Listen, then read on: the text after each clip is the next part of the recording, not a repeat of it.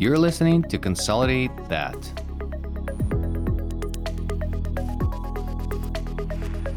Ukraine is my motherland. It is now under a savage attack by Russia. Ukraine is shielding Europe and the rest of the civilized world from Putin's barbaric aggression. Ukrainians are brave and effectively fighting back. Let's help. Make a donation to Armed Forces of Ukraine. Link is in the show notes. Hashtag Stand with Ukraine. Welcome back to Consolidate That. Ivan, it's great to see you. I'm finally getting some summertime weather here in Dallas. It's hot, and I know that you actually have been fishing a lot, but that's off topic, and I'm going to keep us on topic today. Well, why do you start with the off topic? I just felt like it. I felt like I'm in my new office. There's a lot of sun around me. I All right. feel connected to nature. But why don't you introduce our guest, and we could talk about something interesting for people. All right. Very excited today. Our guest is Laura Durfee. Laura brings over 15 years of diverse HR related experience. She's an accomplished people strategist and HR ops leader with extensive experience in the manufacturing, service, and hospitality industries. Laura is a consultant to C-suite for strategic planning, HR policy, M&A, corporate restructure, change management, organizational behavior, HR compliance, talent development, DEIB, employee relationship, and HR project management. The best part is that Alora is our head of people and culture in Galaxy, and she's a vice president. And Laura, welcome to the show. Thank you so much. You always talk about the whole human, bottom up approach to culture. So, what do we mean when we're talking about the whole human? So, the whole human approach to culture is a phrase I use to sort of help remind everyone that when you bring an employee into the organization, typically you're hiring them for their skill set, but that skill set lives inside the whole human. And in order to engage and retain the skill set, you have to engage the whole human, who they are, what they love, what they don't love, what they need, how you can incent them, motivate them, and demonstrate appreciation for them as their employer.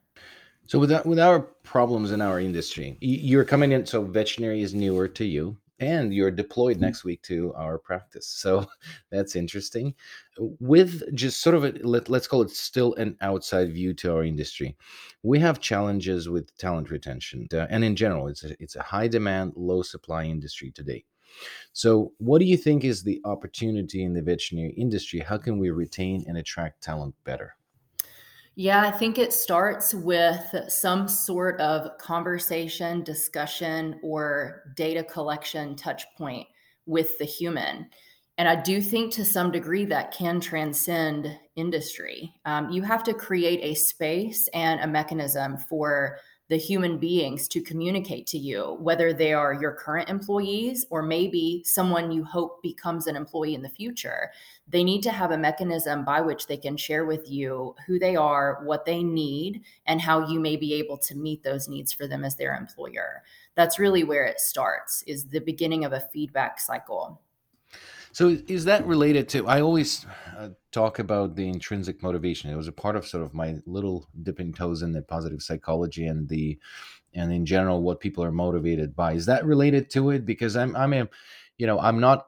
I don't think I'm good at this, but I'm a big proponent of understanding who people are. Not just I can do 15 surgeries a day and see 20 patients. I graduated from this school and I did internship in this university, but what does it do to sort of what do you do outside of that? What interests you? What are your goals? So is it related to that? That's a great question. And the positive reinforcement element is heavily related to this. I think the misstep for a lot of employers is an assumption that they know what positive reinforcement looks like from person to person. So there's typically a genuine desire to create a space for positive reinforcement with the employees. But where you can make a mistake is believing that that's going to look identical for everyone. And that really emphasizes the importance of a feedback loop for them to be able to say to you, here's how I need positive reinforcement. And for that capture to allow it to be different from maybe how their coworker needs positive reinforcement. So it's interesting when you say positive reinforcement, a lot of listeners, because they are veterinarians, they would think about the clicker training, which we use for the dogs. You give a treat, you click, and then you positively reinforce them. So, one great book that I read recently, and I keep quoting in every podcast episode I'm participating in, is the Daniels Pink, The Drive. And they talk about, or he talks about, the fact that our motivational strategy in post-industrial age, industrial worked really well on commission sort of base and paid more on productivity. And then he talks and shows a lot of evidence from this science and research that intellectual workers are not motivated by this sort of compensation. The proper motivation of the intellectual worker is actually because they like doing what they're doing, and that is being the motivator on its own. So do you have an angle on that, and do you believe in that in our field, because most veterinarians are intellectual workers? Well, all of them are. I do believe in that. And that echoes some more concentrated compensation studies that were conducted probably 10 or 12 years ago that sort of illustrated that when a person is compensated where they need to be for their standard of living, there are diminishing returns on increasing their pay. So if a person has what they need to live and be safe and healthy and happy, in order to retain them and engage them as your talent, you have to come up with more than just money. Money is no longer the motivator if they have the money they need to live. So I definitely agree with that. So for the talent retention piece of that, right, in the veterinary industry right now, there is a big hurdle of a lot of people that are just throwing more money as a way to try and keep veterinarians and technicians and everybody that's the professionals within the industry on board. What are some of the things that you think need to come out of that besides throwing more money at people, things that are actually tangible that can be scaled up or scaled down for a consolidator? So that answer has to come from the team. It has to come from the talent. And this goes back to the original phrase Ivan introduced us with, and that's the element of bottom up. So we talk about collecting feedback and knowing that feedback is going to represent the whole human and not just the skill set that we hired them for. Once we have that feedback has to trickle up.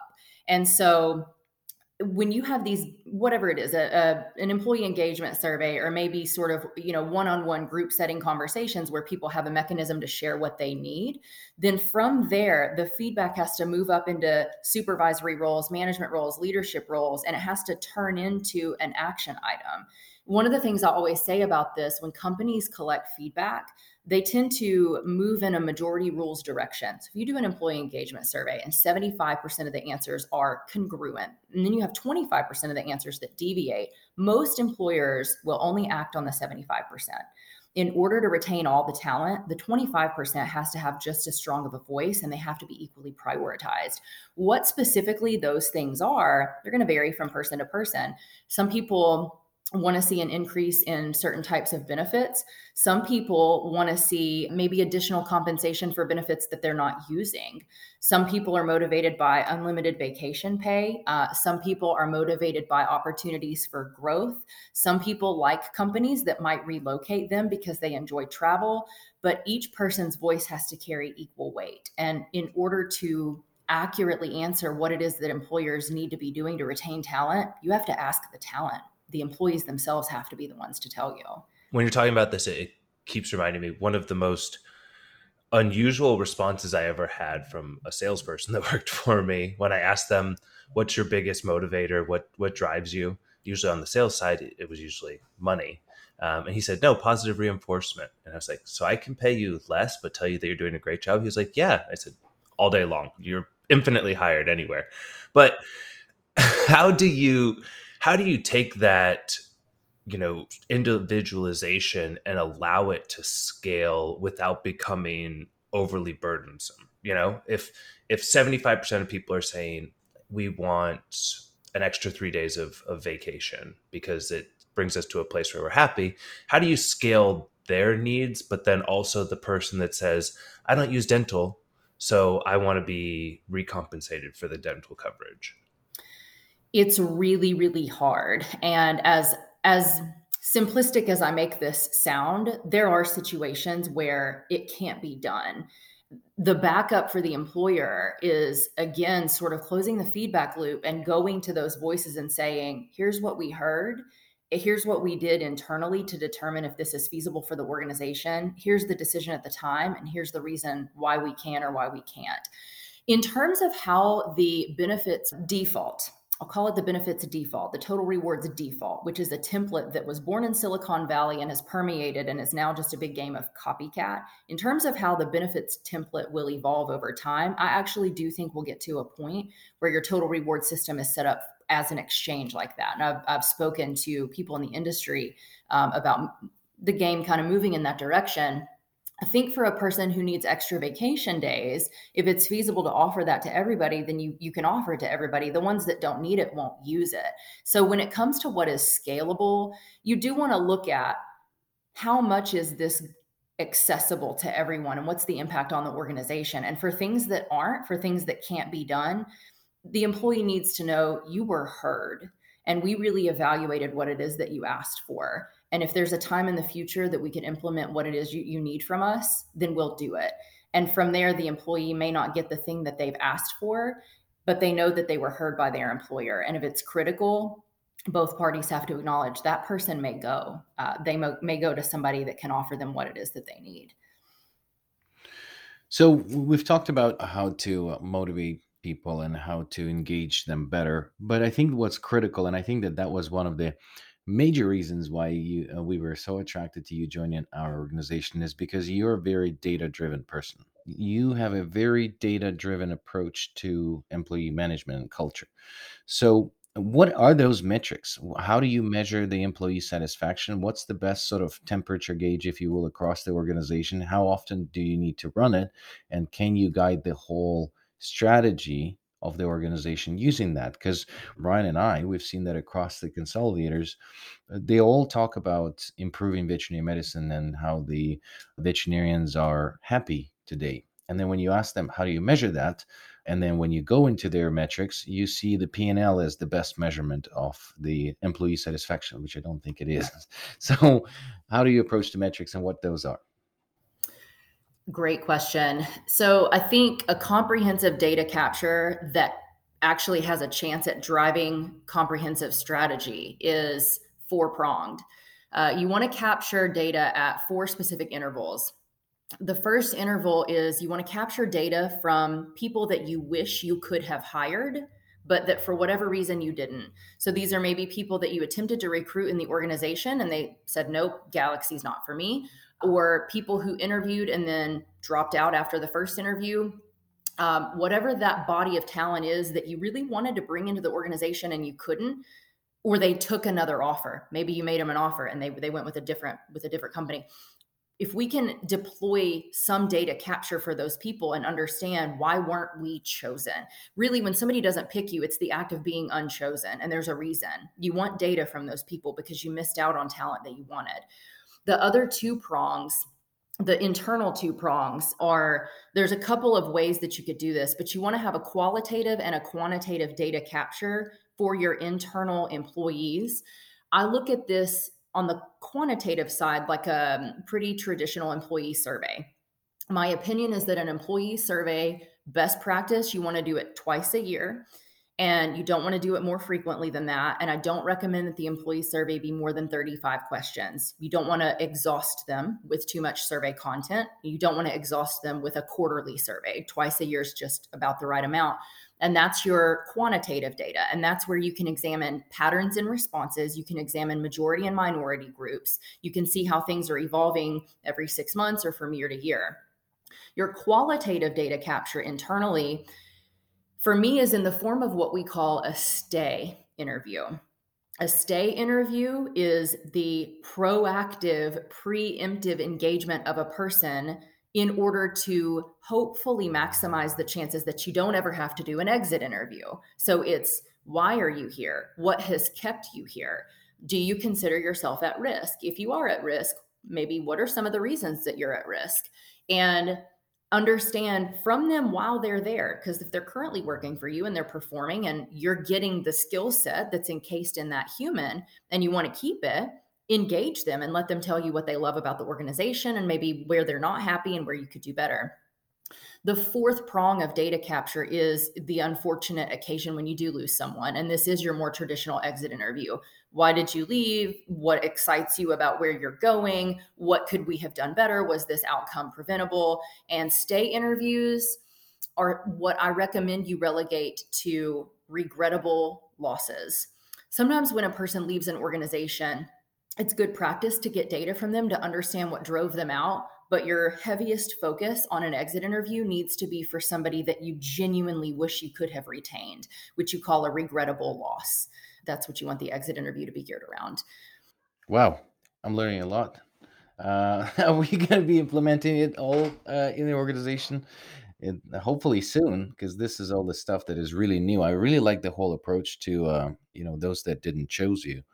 I think that that would probably help me in my younger years in when I'm trying to meet someone and they didn't choose I me. was I was thinking about prom. I could have kept myself really busy with the not chosen interviews. In that You situation. did you have a long list of interviewees for that then? It would have been a very extensive list of the not chosen, and then the regrettably left ones too. Probably.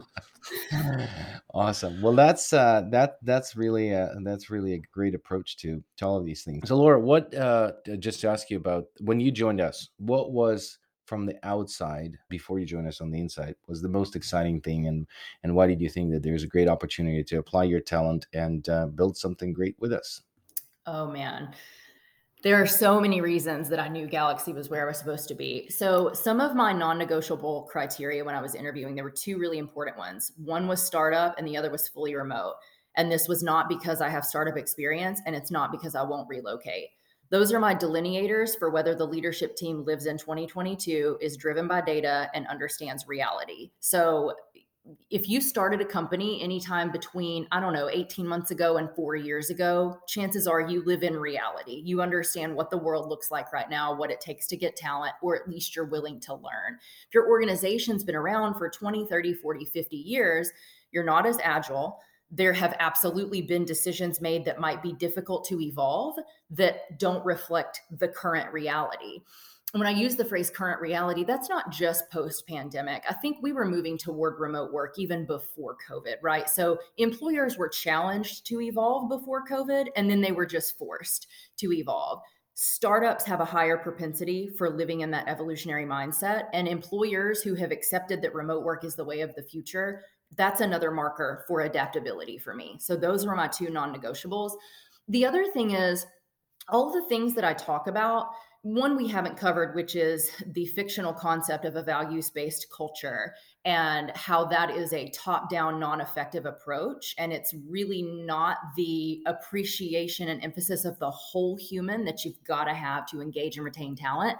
I speak very openly about that with startups, with companies that I interviewed with. And Galaxy was actually really interested in that approach. Most other companies are so tightly held to their values, and they're so sure that they have the formula for top-down conditioning onto their team, that someone who comes in with somewhat disruptive ideas like me is not a good move for your culture leader.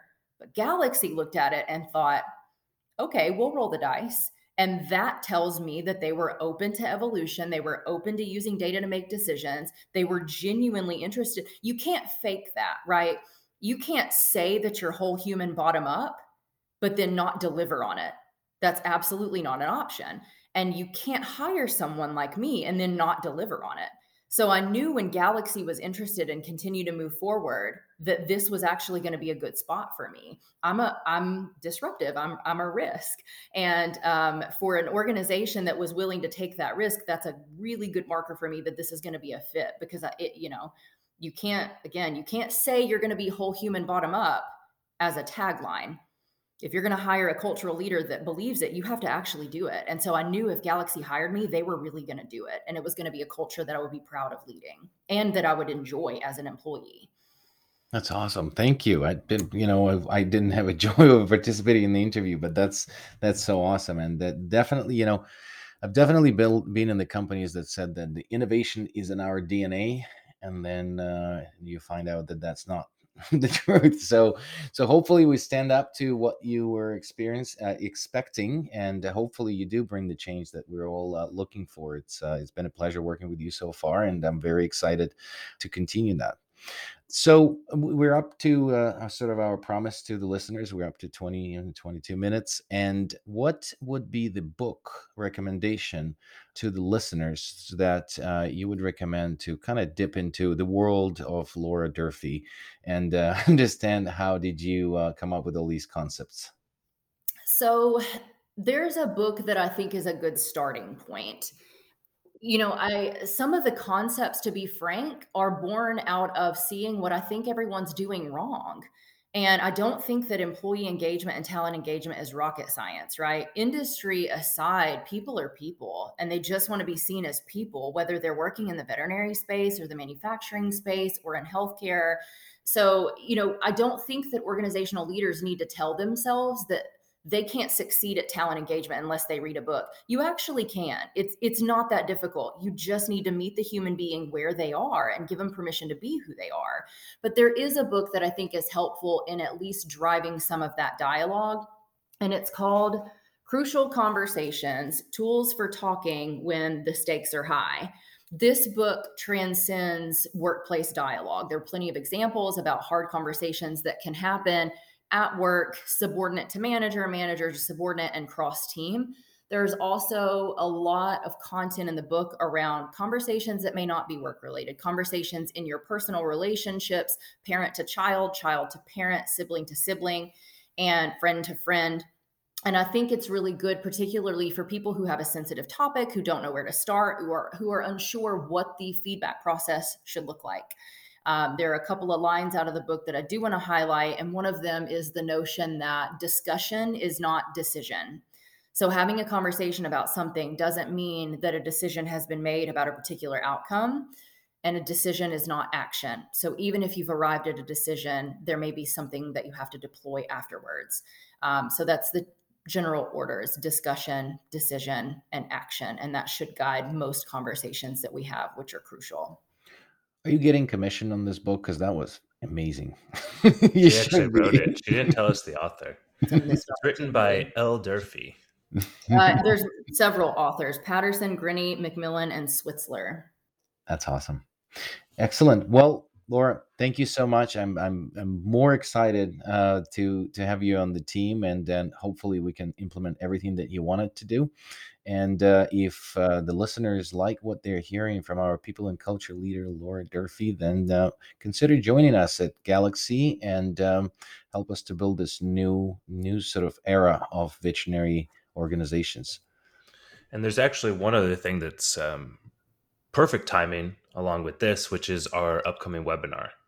So we have an upcoming webinar on June 14th called Measuring to Improve: A Data-Driven Approach to Employee Well-Being. So we'll have a registration link in the show notes for that. So it's a good way to look at the data side of things and really learn some more of what Laura is implementing here with Galaxy Vets and how you can scale it within your own practices too. Laura, thank you for joining us for this. Thank you so much for having me.